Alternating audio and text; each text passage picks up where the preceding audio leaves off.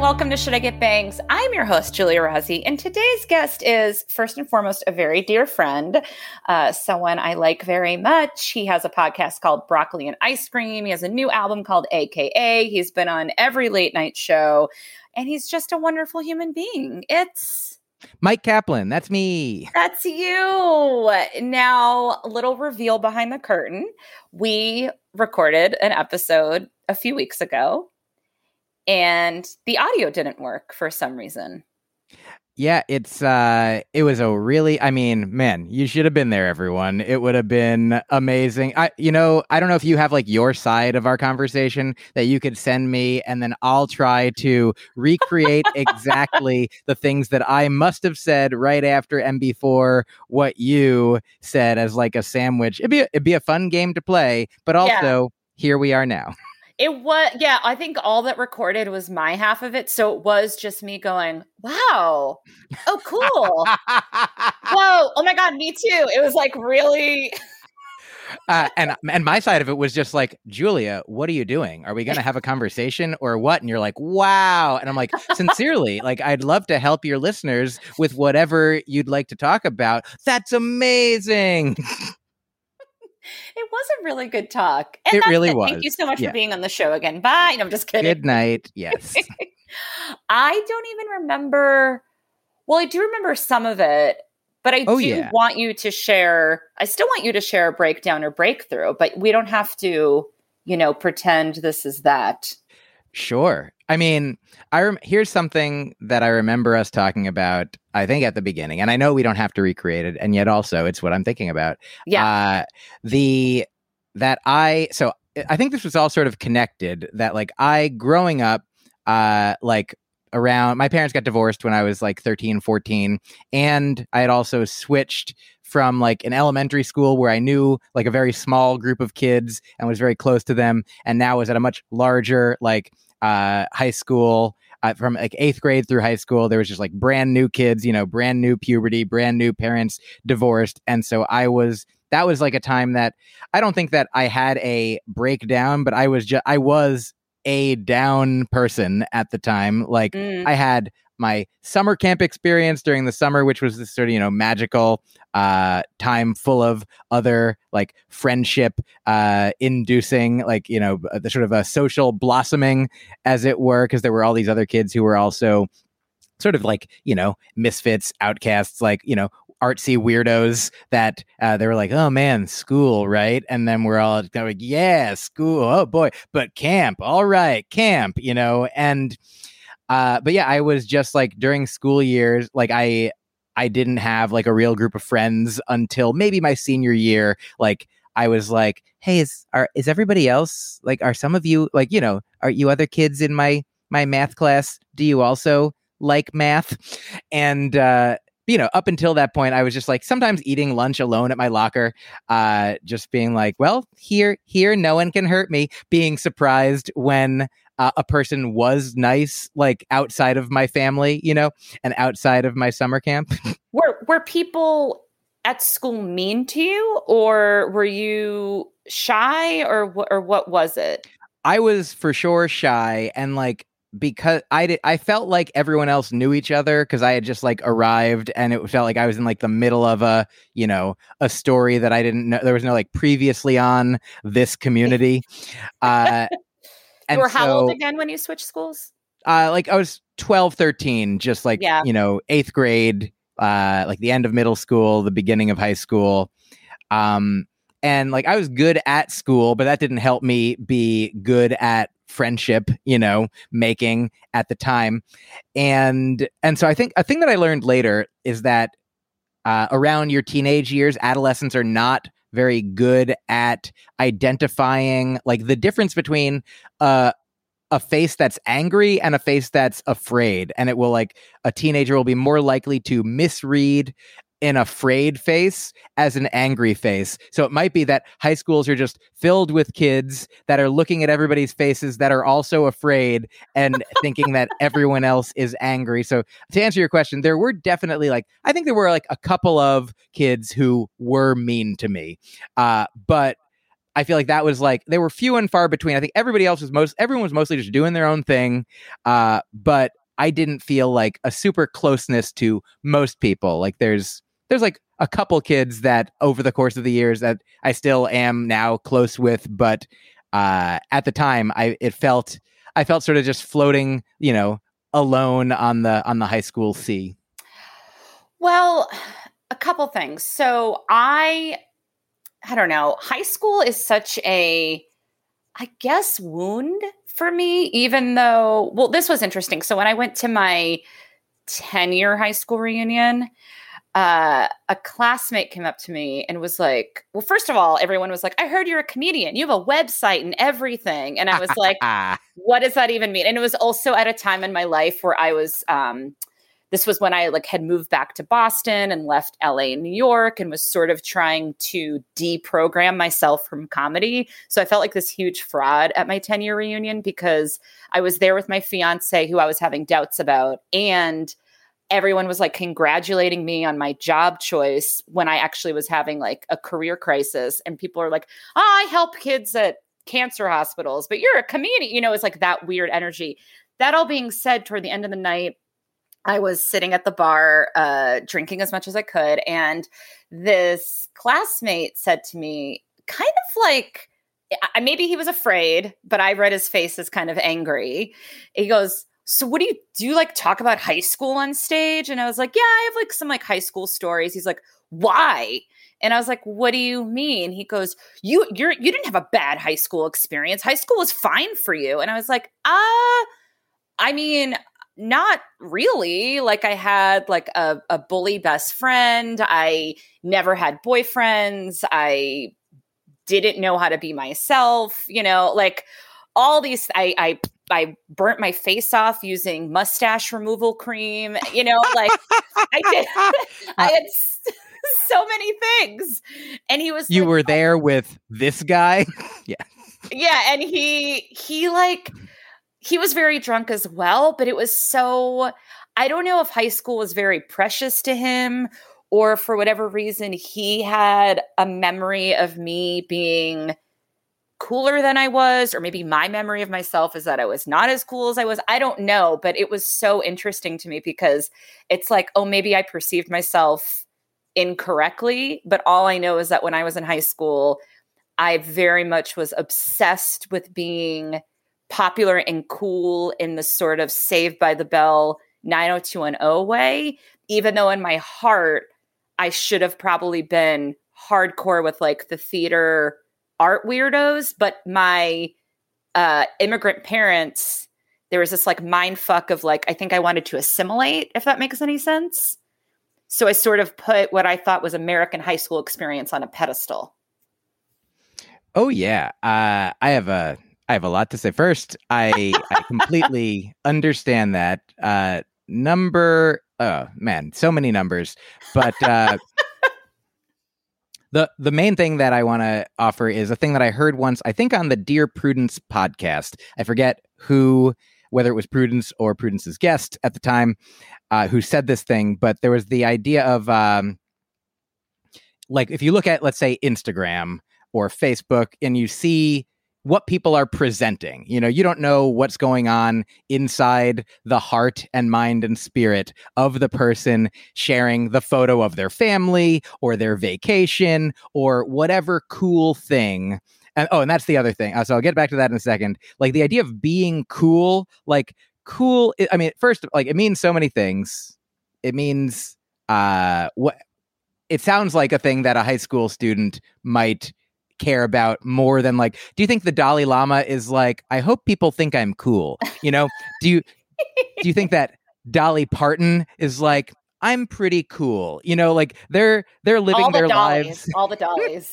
Exactly. Like those are, my main idols. Which if you just move the I from the beginning of Idol to the end, then you just get another dolly. So you can move it on a dolly if it's too heavy. So the thing that I heard that was such great advice is, I mean, they say, don't compare your insides to somebody else's outsides. Mm-hmm. Like to look at what somebody's presenting, like and my friend Gus, who I might have brought up last time, my friend Gus is a Buddhist and a therapist, and I think offers if I told him that he offers wise things, wise ideas, wise counsel, he would be the first to be like, look, I'm just a conduit. Like if there's wisdom somewhere, like there's like a wellspring, that I am like, I'm just like a hose. And I'm like, oh, look, if I put the hose in here, then I can spray the contents of this. Like I receive it from here and I offer it over here. Like I'm just a conduit here. And the thing that he offered, the framing is like, we are all, let's say all humans are airplanes. When we're looking at people, you see an airplane, you see the outside of an airplane. In your own life, you see the cockpit. You don't see an airplane. You're flying the plane. So all you get from your experience is the cockpit. Everyone has their own cockpit, but to us, everyone else just looks like a plane. And we're like, I don't know what's going. We have no idea what is going on for real. Like if that guy was Hold on, my angry, dog is barking. Oh, yeah. My dog is angry. My last episode was all about how I thought hold on a second. Yeah. Okay. The last episode, I had to cancel my guest because I thought my dog was dying. And for anyone who listened to that, as you can hear, she's not. She's back to being, she's adorable and back to being annoying. Yes. That's just like me. No, it's wonderful.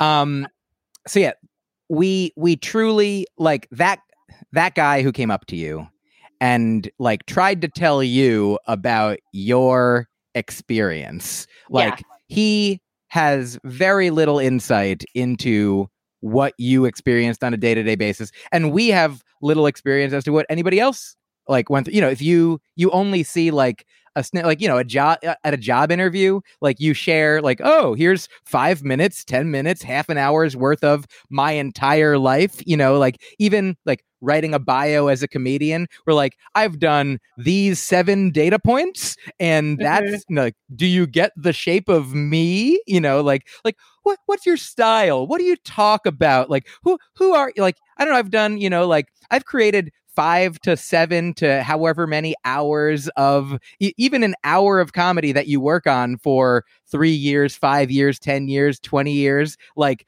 those 20 years, those 10 years, they contain more than that hour's worth of, art that you're creating. So, yeah, high school, I hear you. I feel you. And I mean, also high school wasn't a monolith of misery for me. Like there were, like, I really did enjoy a lot of my time. I certainly like the story that I'm glad to have this opportunity to like, the story that I would like always tell is that like camp was great and school was bad, just like this binary on off switch. And both of them, like there were like miserable days at camp. They did feel it felt like the worst day at camp was like better than the best day at school, and that might have been so, but I feel like my life now is like that too. Like the worst day being a comedian in charge of, our own career, our path, our thing, like that's still like, it doesn't feel great when a thing that you don't like, but to bomb on stage at night, it feels like when people are like, man, you're traveling. So like, how do you have to get up at like 6 a.m. Like tomorrow I'm actually flying to Utah, theoretically, if all goes according to plan, waking up at like 4 a.m. to get a flight at 7 a.m., to make sure that I get there for my show that's at night. Like, wow. Oh man. And you do that like every week, sometimes under ordinary circumstances in the past. I'm like, yeah, like, wow, I don't know if I could do that. I'm like, don't you wake up at 6 a.m. every day to go to one building for 8 hours every day? Like, how do you do, like, when people are like, how do you do what you do as a comedian? How do you do what you do as not a comedian? It's so bananas that, we all only know, we're only experts in our own life experience. And we have truly almost no idea. We have almost no idea what our own experience is, let alone someone else's.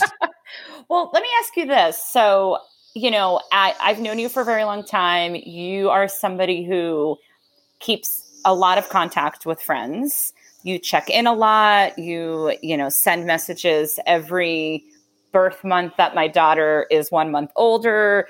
You send very thoughtful messages, just at different times. So it's interesting to hear that when you were younger, your high school experience, which I think a lot of people view as very formative years as far as friendship relationships go, that I do wonder if that experience of not having perhaps the closeness that you would have liked in high school with people made you even closer with people as an adult and appreciate friendships more so.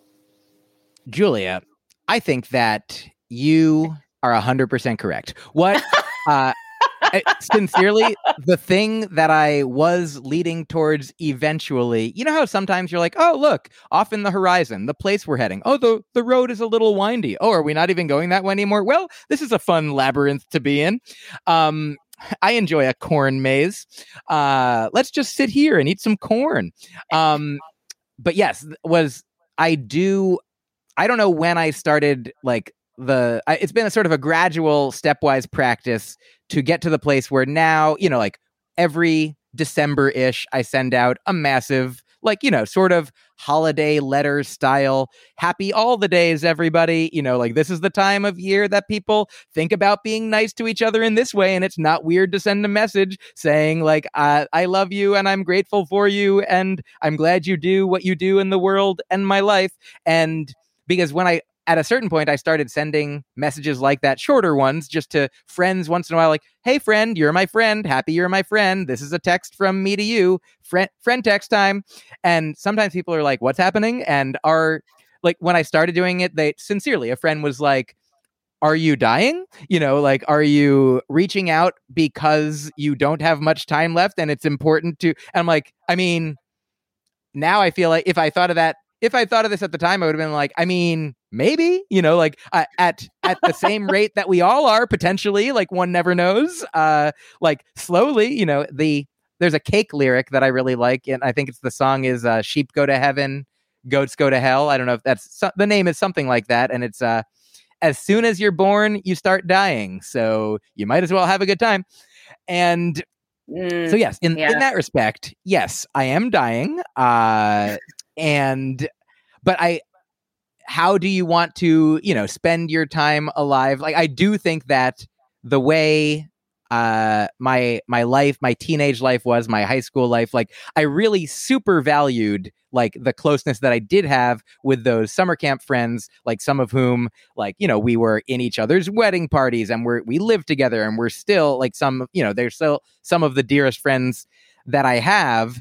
And because they weren't in my school or in my town or in my regular life, day to day, we wrote letters, before I had email. Eventually I was like, I really valued them so much more than maybe I would have if I had, tons of people in my day-to-day school life as well. So when I got to college, when I started, doing comedy and finding the people whose voices and hearts were sort of aligned with, you're like, oh yeah, you talk about things that make sense to me in ways that are meaningful and beautiful and thoughtful. And I mean, even it's not even that they're all people that are like me, but just people who are, ideally uniquely being themselves as much as they can, whether a comedian, whether an artist, whether just a human being living life.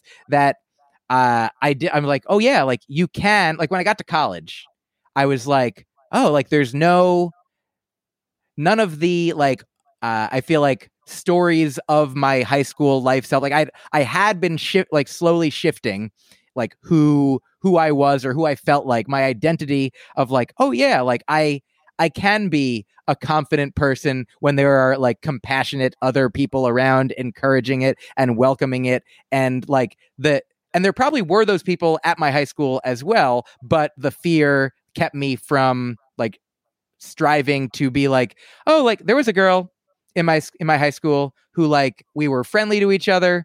And what I feel like I had an experience of her just holding a door open for me once. And I was just like, oh, that's she didn't have to do that. And it was just that specific, that tiny bit of kindness I still remember. And then she also was like a visual artist and like painted, like did a watercolor of a rose and like gave it to me at one point. Like I think maybe I had like written her just a nice note or something, and she painted this rose and like wrote a nice note on the back, and I still have it, and it's like just framed hanging up in my home as like just a testament to like, I was like, oh yeah, like there was, if I knew then like how much like you could just be like, hey, you're a nice like, are we friends? We're friends now. Like we are caring people who care about each other, as opposed to like didn't even think that was a possibility. But now, as an adult, there's so many people for whom, I don't know if I've shared this analogy with you, but I have this like little, it says cash box, and it's just like a little safe that I had since I was a kid. It's just like a couple inches tall and like several inches long and wide. And it has a combination lock of one number. It's just the number 15. You just turn it to 15, hold down the thing, and it pops open. But also, if you don't know the number, anybody, if you steal my cash box, you can just hold down the open button and spin the dial, and when it gets to 15, then it pops open, just because it's only one number. And I feel like there are human beings who have their like the open button held down on their heart in a way, that if you have that going on, and it's not to say that it's like again, like uniformly, homogeneously all the time. Like there's good days and bad, there's ebbs and flows. Like there's times that you might be like not as open as other times, but like you, Julia, you are a person who I feel like, your heart button is held in the open position. And then when you meet somebody else whose heart button is held in the open position, you're both like, oh, we're just both open here. We're in this space of heart openness. And there are so many people that I meet, like Liz Glazer is a comedian who, when I met her 5 years ago, like we did a show together, and I was like, you are a person who is now like, you're going to be my old friend. And however long it takes for you to be my old friend, you're my newest old friend. And I just started hanging out and knowing each other and communicating all the time. And that's the thing. There's some people, like everybody has like their own conversational libido levels, like like some people I'll be in touch with daily. Some people I'll be in touch with weekly, some people monthly, some people yearly. But it did all start from just like the gradual realization that I could reach out to someone, like both in like, maybe I forget if I shared this with you, but the idea of like joy shared is joy doubled and sorrow shared is sorrow halved. And so if there's a time that I've gone through a breakup or a job thing didn't go great, or, trouble in a relationship or with family, or, any challenges, like there's always been someone in my at least adult life or my summer camp life or, my life now, there's someone or multiple someones who are willing, able, and like some friends who like maybe don't answer the phone all the time or maybe don't text back immediately. But if I like call twice or if I text, I'm like, can you talk? When can you talk? Like, I need to talk. Like, there are people who are always there for that, or there when they can be or want to be there. And so like just to find those people, to know that there are such people possible, like that was something that I didn't know in high school. Though I did know, like, in my family was very supportive of me. Like I was an only child. My parents, even when they got divorced, like they were very loving. They were very caring. My grandparents, like I was very fortunate to have been set off on these feet that even though I was in high school, like alone and felt lonely for a lot of the time, like I was optimistic that that wasn't forever, and that there were paths forward, Well, I think, you were saying about the heart open. Yes. And I would say, like, I'm extremely sensitive. I cry very easily. I get upset very easily. I feel other people's feelings very easily. It's hard for me to be fake, which I think has at times I used to see as a real hindrance in this business. I'll be at like an industry event, and if I don't like someone that I'm supposed to like, I'll be like, hi, but like I'm like, I always say, like, I think I'm a pretty good actress, but I'm a terrible liar. Terrible. And so unless I'm being handed a script and being paid, it is hard for me to fake it. So that being said, I think, and I don't say all that to be like, I'm such a great person, but because I do think being a sensitive person, especially a sensitive teenager, can be really hard because, you know, a lot of being a teenager, I think a lot of being a human at times, and until you find your community, is a lot of being like tough. You know, I don't give a, like a hashtag, I don't give a fuck, you know, which I think is so funny. If you're writing hashtag, I don't give a fuck, you clearly give a fuck because you're announcing that you don't give a fuck. But, you know, I feel like I always struggled with sort of that attitude. And it, you know, it wasn't until I found my Maria, who is still my best friend to this day, but she's someone I met toward the end of, or I got close to toward the end of high school, that kind of like had her button open at the same time as me. I had a lot of moments where I felt like maybe people responded to the way I was, but I felt like embarrassed later that I was too open. But then I will say, being a sensitive person as an adult, or being somebody who I like people pretty easily. Like I'm very inclusive. When I connect with someone and have a deep conversation with them, I'm like, cool, we're friends now. But the downfall of that, and I'm curious if you have this as well, is then I sometimes don't have enough time and I feel a little overwhelmed. Like when it comes to me, let's say, planning a birthday thing, I'm like, well, I either have to just celebrate with my husband so nobody gets upset that I didn't invite them, because everyone's always thinking about me, or I have to invite 200 people. I know this sounds like a obnoxious dilemma to have. I'm not saying I'm too popular now. I'm saying that I'm so open to friendship that I have had to, as I've gotten older and busier and started a family and all that stuff, I've really had to pull back and be like, okay, these are friends that are like, just because I had a deep conversation with them at a show, I don't have to invite them to Thanksgiving dinner. Like I can't have every single person I've ever said hello to at my house for everything. You know, like I can't keep up with everyone, even though I like them all. And so I've always, I don't know. I think there's almost, I guess I'm asking if you relate to that, and also sort of acknowledging that it's funny for me because I went from being a kid who like wanted to be everyone's friend. And I think at times what that's done is when you want to be everyone's friend, you kind of forget to be yourself, because you're sort of like going around being friendly and being inclusive. And you're like, wait, what do I need? What are my boundaries? Do I even like this person? Does that make any sense? It makes all the sense. I have three things to say. You can only respond in numeric lists. Oh, yeah. I think I only did one last time, but this time 3. Yeah. I got 3. Okay, great. The first 2 are gonna, like, the first one's gonna be just a joke.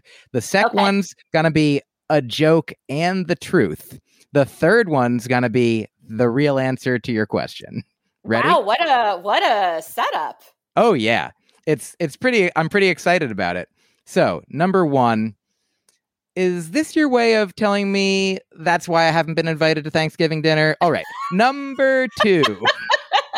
There's just so many people I'm so close to. We live in different places. I'm sure I could come by. Okay, number 2.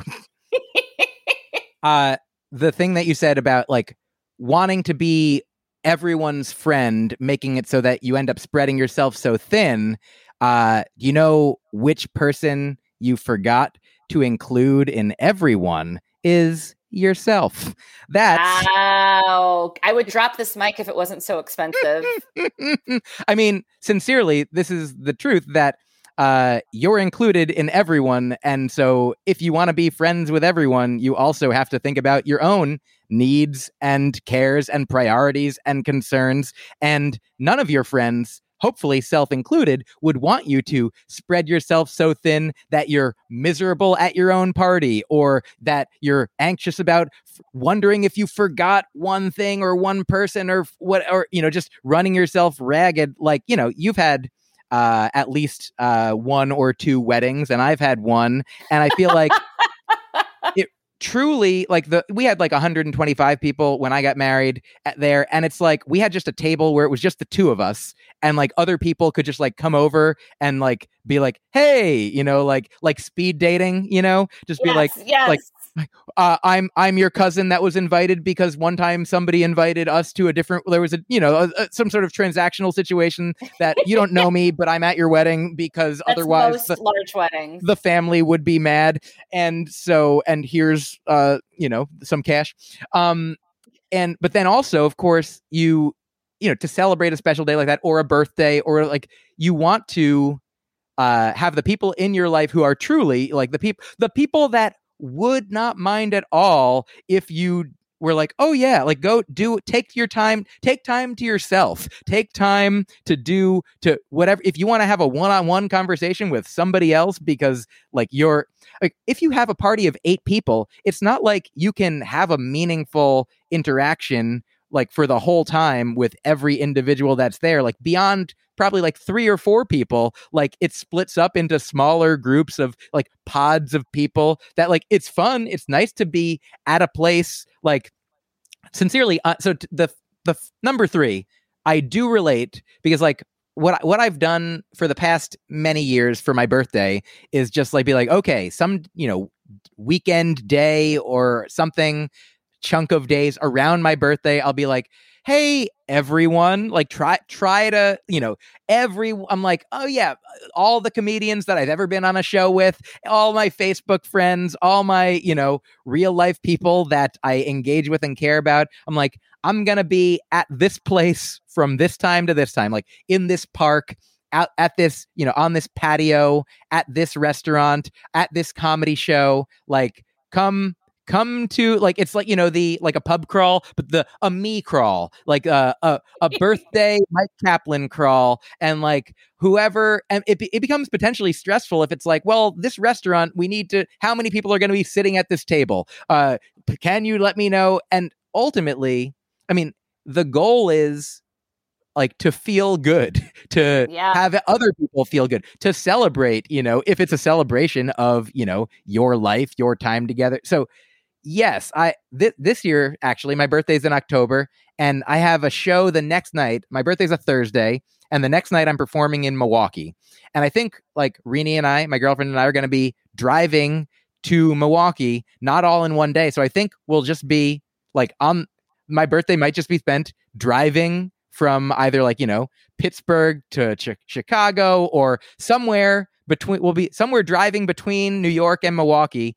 And there's part of me that's like, oh, but all the people that I would have, I'm like, oh, maybe this is like a gift that like, maybe I'll have dinner with one good friend in Chicago that night. Maybe I'll just celebrate with my girlfriend at a restaurant that night. And like, nobody else is going to be like, hey, 3 years ago, I and several other ragtag bunches of your friends got together in the backyard of a vegan restaurant, and I thought that that's what we do every October sometime or other when you tell me about it, or not. I mean, also there's people who just like have the birthday month be like, hey, you want to get together sometime this month? It theoretically, quote unquote, for my birthday, but like whatever it is, like, here's a story that has occurred to me that's sort of relevant to this.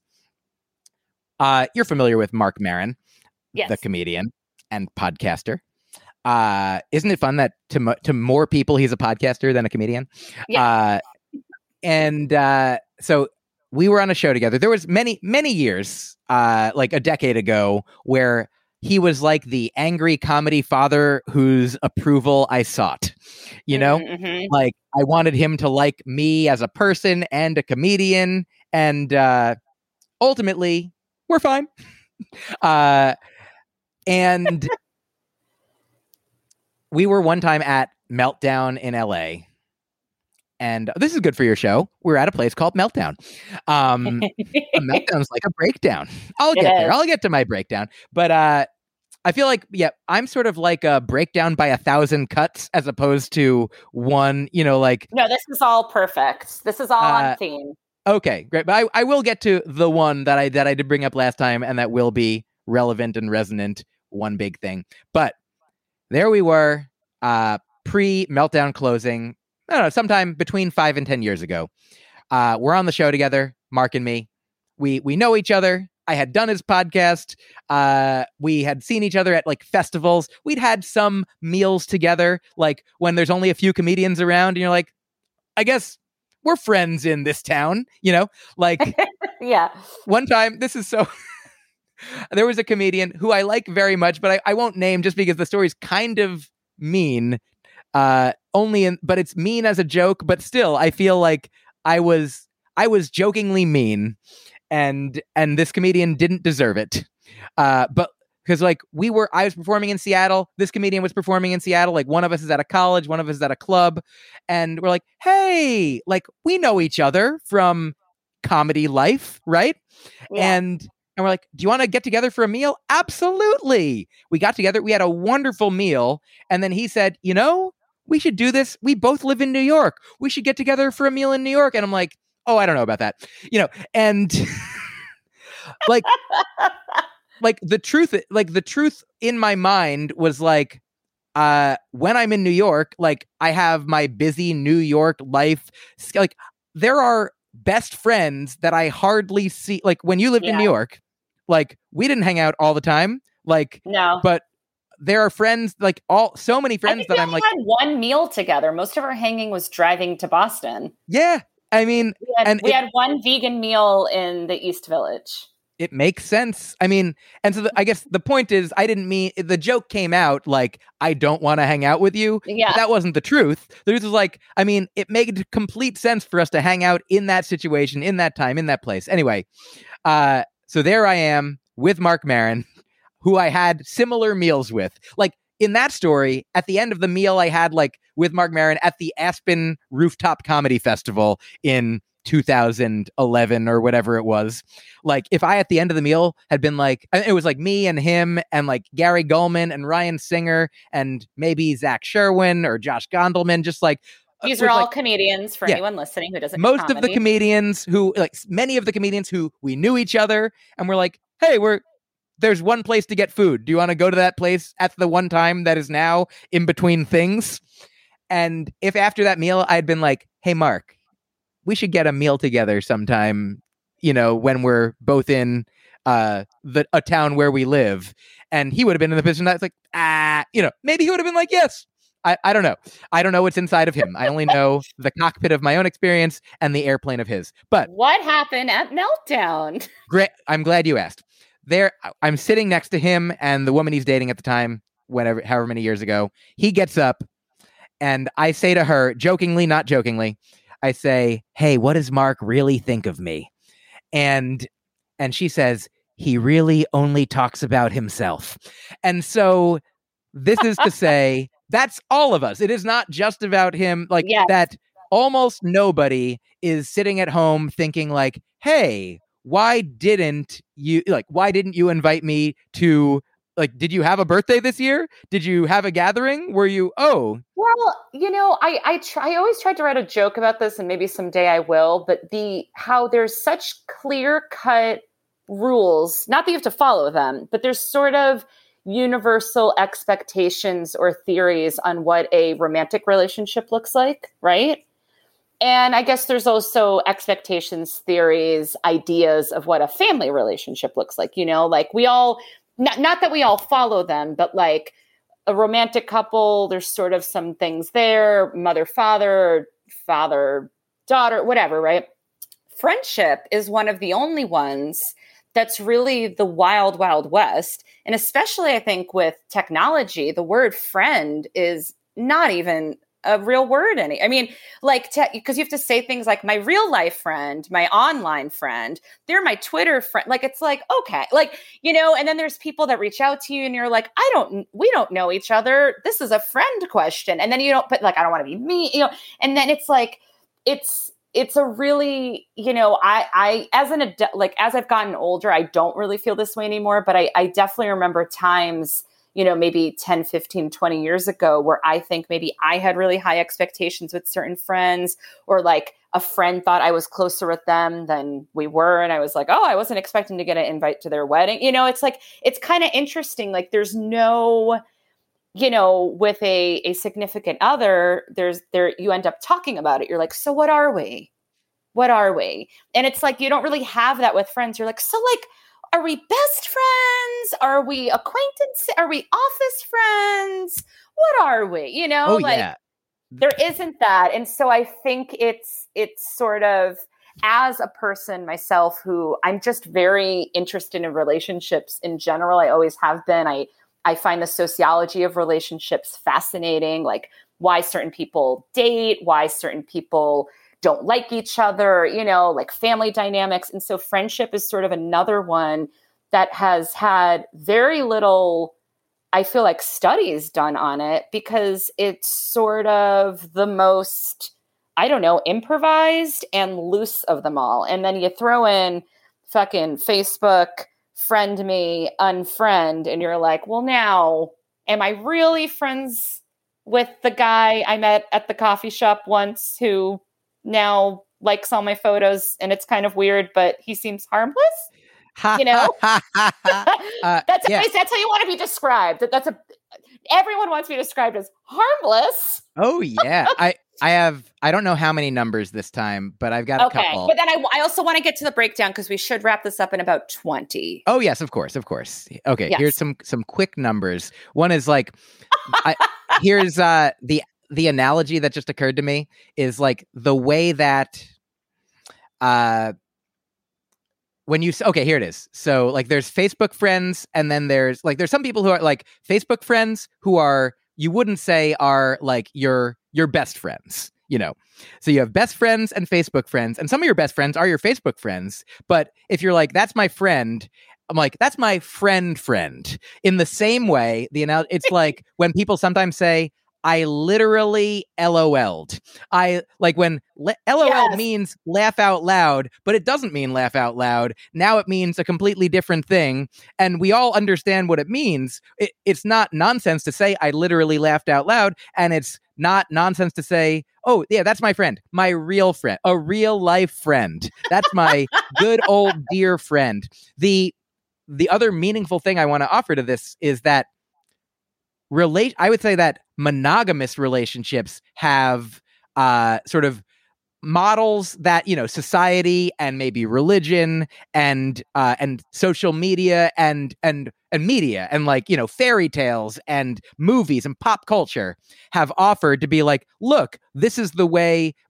Truly, they're saying like this is the way that it is, when truly this is one of the ways that it can be. Whereas like certainly people who are not heteronormative, for queer people, for gay people, for lesbians, for non-binary people, for trans people, for people who don't, who didn't up until recently see themselves, portrayed in pop culture as frequently, as saliently, as richly, as deeply, like people in sort of non-normative communities have always have had to be, if they hopefully got to figure out, like, there were people who were gay who were like, I guess I'm a gay man, but the only relationships I see are with women, so I marry a woman, and ideally today people are hopefully, having more models for having models for ways of being that hopefully lead you to the idea that you get to create and discover and determine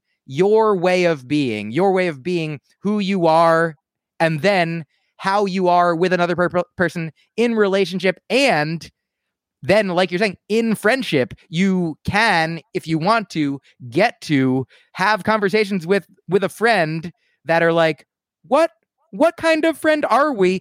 It is implicit, yeah.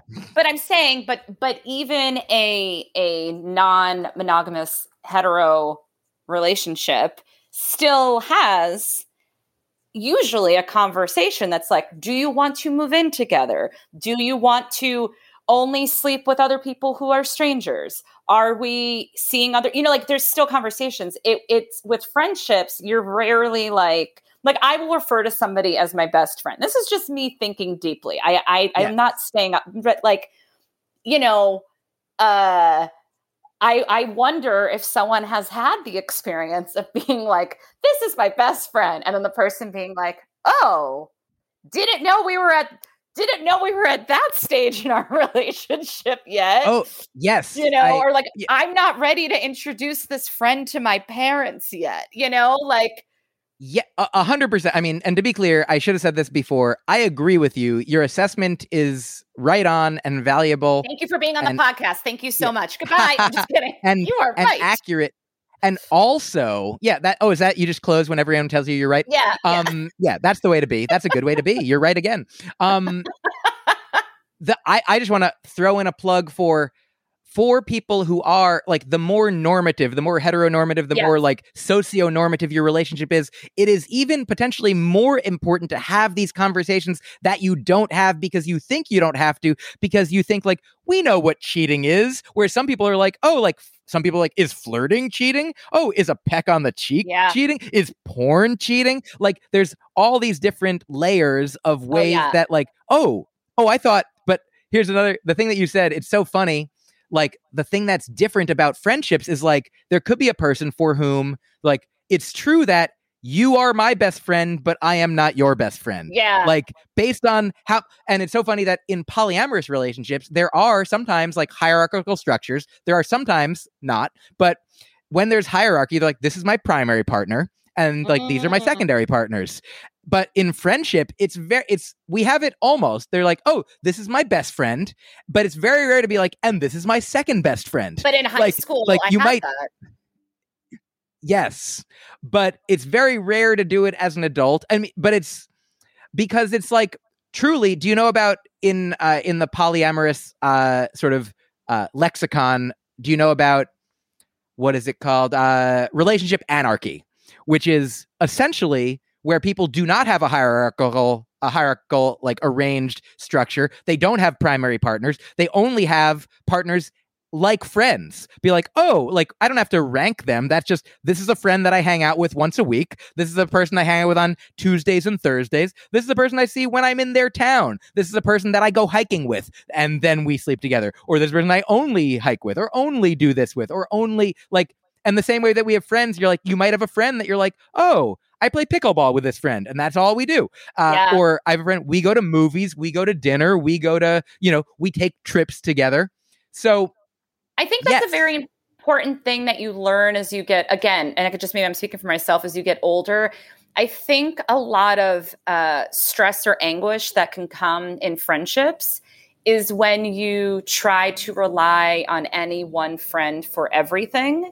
And I think it's a real nice feeling when and maybe some people have known this their whole life, but this is something I've sort of learned as I've gotten older. I've been like, oh, this friend is like really great for, talking about relationship stuff, but like I don't talk to them about money. This friend I always go to with like career things, but like I'm not going to talk to them about kids. This friend, they're my getting a drink with once a month friend, and that's, and you sort of have like, when you sort of learn that about people and don't expect them to be everything you expect. I mean, really, expectations are constantly disappointments. And so that really, I think, has made my friendships so much richer. And I'm really grateful for that. And I'm grateful to have such an array of people that really fulfill all of my needs. And that's really what matters. And I do get very jealous when my friends watch porn, because that is cheating. If they watch friendship porn, if they watch videos of being friends with another Italian comedian named Julia, I'm like, why are you cheating on me? That's so funny. Okay. Wait, here 10 comes, minutes. We got 10 minutes. Here's the breakdown. Let me break it down. So as I mentioned, when I was in my mid-20s, I got married. And up until that point, like I had like I said, a supportive family life, a challenging adolescence, as many have. There are many people who have faced many more challenges than I in so many ways. Doubt and it. also, Doubt it. I guess I think I have the most. I added it up. Yeah. And, but I was like, up until that point, up until I met the person that I would marry, I had I never knew how it would feel like to want to be with somebody theoretically forever. Like all my relationships had ended after a year max, and do you mind if I call you Max? They all ended up after a year max. And, but so I married this person when I was 25. She was around 25 as well, I think. I don't remember anymore, but we were similar. We were young, and we were together for about 3 years total. And I learned that just because you want to be with somebody more than a year after meeting them doesn't mean that you're going to want to be with them forever. Like I thought that was it. I thought, oh wow, I want to be with this person more than a year. That's forever. And so we were, it turned out not compatible partners forever. We agreed mutually. Ultimately, we went through couples counseling, and there were times when she wanted the relationship to continue more. I wanted it at various points, but ultimately we were like, we stopped. And even then, like, even though it was like, we're like, this is the right thing, I went through like the most, at the time in my adult life, the most emotional turmoil, the most sadness, the closest thing to, I would say, like, I'm not, I've never been diagnosed with clinical depression or any other like mood disorders. But I think I was experiencing grief, which, I understand that when like the symptoms of grief and depression are often very similar. And one way that you identify something as depression as opposed to grief is there's no like sort of catalyst. Like, right. If no you have exciting incident. Yeah. Yes, that's the one. And no super exciting incident. Inciting? Oh yeah. Inside exciting. Inside, yes. But yeah, I was mourning the loss of the relationship, but I didn't know that that's what was happening. It just felt like, horrible. Like for a while, like there was like the peak of it, I feel like, was several days. It lasted certainly weeks, months, like a long time of sadness and anxiety about the future and questioning like what my life was going to be and what it would be. But there was like a peak of like several days where I felt just completely out of control emotionally in a way that I never really experienced to that degree, except for like a time that I had too many psychedelic mushrooms and really felt like just like my mind and emotions just swirling out of control. And I felt like all I could do in those situations were just curl up in a fetal position and kind of not know what was going on. And in that like post separation, that post marriage ending experience, the thing that I learned ultimately, that some wise friend who was there for me, that I don't remember who it was, because I'm sure I didn't come up with this on my own. I was just a hose, a conduit for someone feeding this into me that I now spray all over the place now via tears. Just spraying tears everywhere. It was that like I was adding on unnecessary like self-flagellation, beating myself up for feeling bad, which added to the feeling bad because that was sort of the flip side of having been raised with such a warm womb-like environment, with such encouragement, with such like, you can do anything, you can be anything. Don't even listen to those audiences saying that they don't understand what you're talking about. You're the funniest, you're the best, you could be president, even though no Jewish child has ever grown up to be president, but you could be the one, like all that encouragement made me have such a high, high self-esteem that like was very valuable for like getting into comedy, believing that I had something worthwhile to share, even when I had less of it than I would eventually. But it also made it fragile. Like when there was a lack of, there was a cognitive dissonance. I was like, but if I can do anything, how come I can't stop crying? Isn't stopping crying part of anything that qualifies as anything? And I was like, so I felt I was supposed to be able to handle my shit, and I felt like I couldn't handle my shit, and that made me just pile on myself, being like, look at you, can't handle your shit, you're supposed to be able, and all those supposed to's, all that, the same thing you're talking about with expectation, the expectation of friends, expectations of oneself. Like, so ultimately I learned, I understood, I realized, and it's still like an ongoing journey to remember that, especially when there's an inciting incident, especially when there's a sad thing, when there's a loss, whether it, of a person in your life, to anything like that, it's not that emotions have to make sense, but it does make sense when there's a sad thing, it makes sense to feel sad, and that self-compassion is warranted, encouraged, valuable, meaningful, and hard to do because it had never been something that I'd like explicitly learned. I'd only explicitly learned like that I was supposed to be good at stuff. Well, I don't know who is really taught self-compassion. So grief has been a theme that's come up often on this show, which, you know, it's because a lot of, as someone you studied linguistics, right? Yes. So, you know, a lot of words are just words for other words, just a little different. But we all, you know, grief, sadness, disappointment, all the things, right? Depression, like they all kind of, and so I've had a lot of conversations about grief with people, and, you know, this thing has come up every single time of beating up oneself for the grief, whether the grief was, like you said, losing a person, the grief of a relationship. I think I've said this on the podcast before, but my therapist, I was talking to her many months ago about having a child, which for me was a positive, happy thing. But with that has come the loss of some of my time, my old ways, time with my husband. You know, there are some things lost, even though I'm supposed to be so happy about this thing. My therapist it stuck with me so often, and I bring it up very often, is with every choice comes grief. So every choice you make, there's always going to be grief. You choose to order the pizza instead of the fries. Why? You might have a little grief about the fries. You decide to move to LA. I'm going to have grief about not being near my family. I live near my family in Boston. I'm going to have grief about not being in my beautiful house in LA. You know, like there's always going to be something. So I think grief is extremely complicated, and I think it's actually more common than we recognize. And I think there's a lot of us, myself included, sometimes walking around. Yes, I have been diagnosed with clinical depression, so I sort of now know the difference. But there have been other times where I've been sad and I've been like, why am I so sad?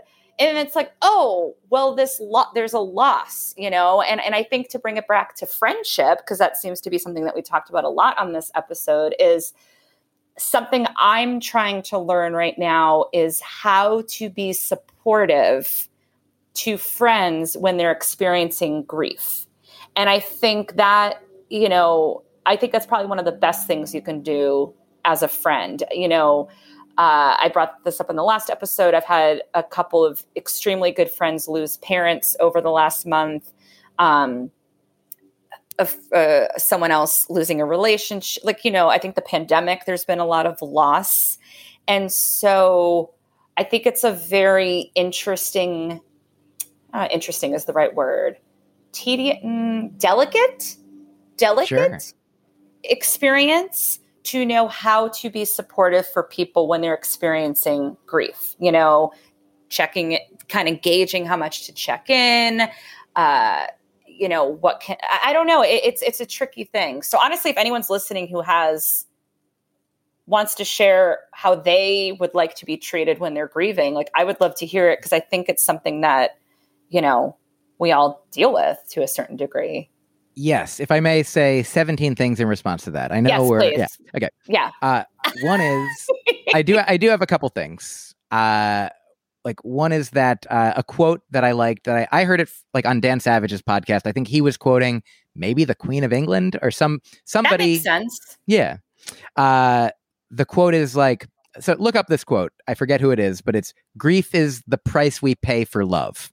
Like if you have grief, if you're grieving something, it means that there was love and or is still love. Like if it's still, you know, somebody has died, like the love still exists. And it feels so bad because of, like, this is a quote I love from The Prophet by Khalil Gibran.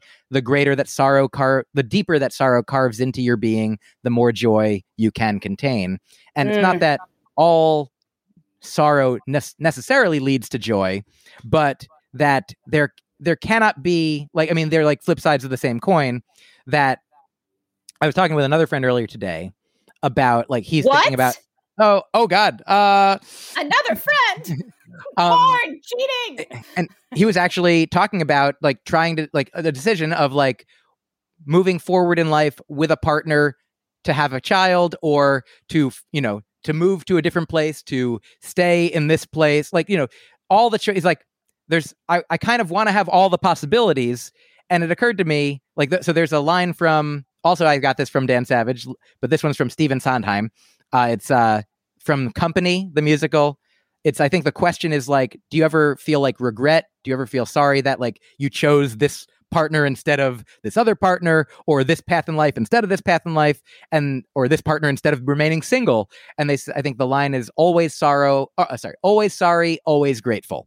That like they come together. Like you're grateful for what you have and sorry for what you don't have.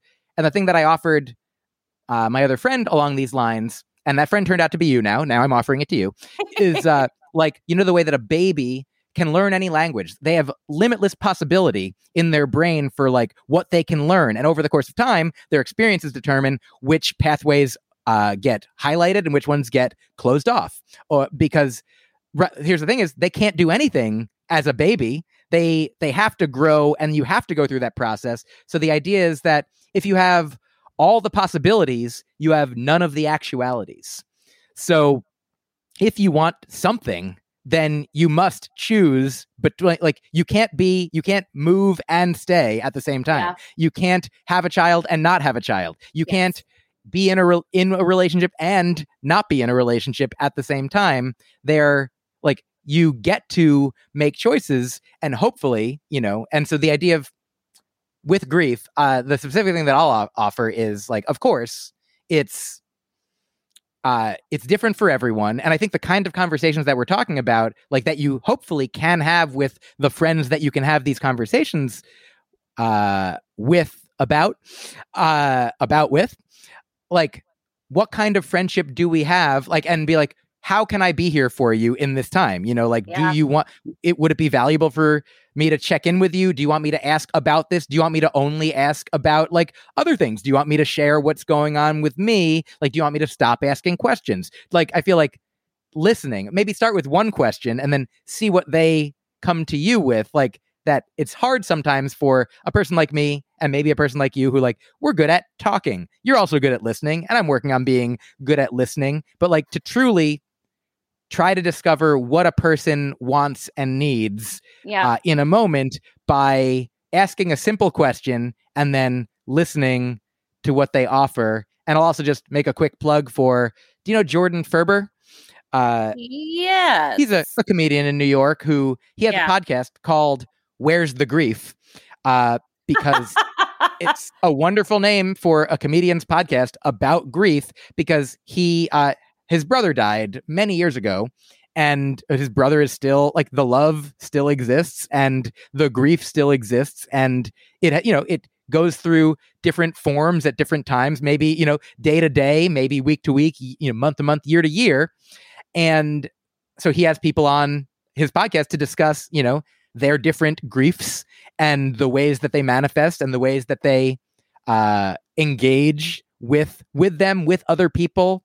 There's, Michael Cruz Kane had lost, a child, I think one of two twins, and like is doing comedy about it, and has like, there's a beautiful Twitter like thread essay that he wrote about it all. I'll send it to you. It's so beautiful about the ways that grief, the conversations about grief are like most saliently, like most people know that sadness goes with grief, right? But it's not the only thing. Like that sometimes is like you might remember a funny thing from the past that is like intertwined with that could be joy and sadness intertwined, that when somebody has died, like, I mean, Matt Ruby wrote a great thing about his both of his parents have died, and like on Mother's Day, I think he posted a thing about how the challenge of having a dead mother on Mother's Day, and that he shared this one so funny thing, this beautiful thing, that when his father was dying, he was like hanging out with his father, and they were laughing and having a great time the way that you'd want to in someone's last days, hours, weeks, minutes, whatever it is. And then when somebody else would come to visit, then they would be like, I guess now we have to be solemn, like that's what they're expecting, like the solemn grieving time. Well, if I were to sort of wrap this up, I would say, when you were talking about the supposed to's, I mean, I think grief and the word supposed to truly have no place next to one another. There's no rules, no expectations, no correct way to feel sad or grief or whatever it is. So, or to feel, I mean, whatever you are feeling, whether grieving or not, like that is, I think that's the thing. I'm glad you said if I were to wrap this up, because I'm glad you don't have to. But I'm glad that we're never going to grieve the loss of this conversation. It goes on forever. Nobody ever hears it because we keep having it. But sincerely, a thing that often leads to anxiety or to sadness or to discomfort in the life of, at least in my life, and I think in the lives of other humans that I've gained access to anecdotally, is like the discrepancy between where we are emotionally and where we think we ought to be or where we wish we were, which goes along with the beating oneself up, being like, I'm supposed to be here, but I am here. And even just like, which goes along with, like recovery. If you're like, I am an alcoholic, like at least that, identifying where you are, identifying the challenge is the first step to hopefully addressing it, working through it, sharing it with yourself and then with others, with friends, with communities, with people who are potentially able to be there and supportive. And even just saying it sometimes is a thing that will lessen it a little bit. Not to say that you've solved the problem by saying the thing, but it's Zach Sherwin, good friend of me and you. He and I sometimes refer to this as Rumpelstiltskinning, like naming the problem. Like we don't want to wallow in a negative experience. Like if we had a bad experience, if we had a negative, something like, oh man, this sucked. Like instead of being like, well, let's not talk about it. Let's not think about it. Well, let's name it. And like the same way that, in the story of Rumpelstiltskin, once you said the being's name, that took away the power of the being. Yes. Like naming the challenge at least begins the process of taking your power back. Agree. Myq, this was so delightful. Dare I say, better than the first one we recorded. Don't dare or it'll disappear again. Final question. Yes. Should I get bangs? I'm a big fan of whoever first said don't should on yourself. I love whoever that was and all the Instagram posts and bumper stickers that have presented it moving forward. But the answer sincerely that I gave last time and I reiterate is there is no wrong answer. You should if you want to. Where are you? Are you in a bangs place? Then get those bangs. Am I supposed to and should? I'm going to change the podcast to, am I supposed to get bangs? I guess here's my additional new answer is this podcast is called Should I Get Bangs, right? Mm-hmm. Yeah. So the answer is you should get bangs whenever you want to stop making this podcast.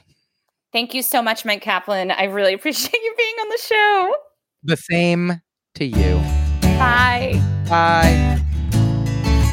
Such a great episode with Myq. So glad we actually did an episode that actually recorded. So that was lovely. I'm going to end today's show with some suggestions of things that make me feel good. Because, sometimes I end with my sister coming on and giving some insight. Sometimes I end with me just blabbing away.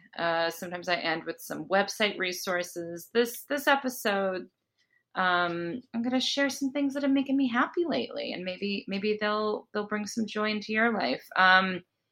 Television show recommendation: Stath Lets Flats. It's on HBO Max. It's Stath, Stath, Let's flats. If you know British language, I know it's the English language, but you know what I mean. Lets means rents, and then flats are what they call apartments. It's so hilarious. It's so silly. Makes me cry laughing. As does the show Peep Show, which is, I believe, still on Netflix. I binged that in a very short amount of time a few years back. Both British comedies, both make me cry with laughter. A local recommendation in Los Angeles is something that's made me happy recently.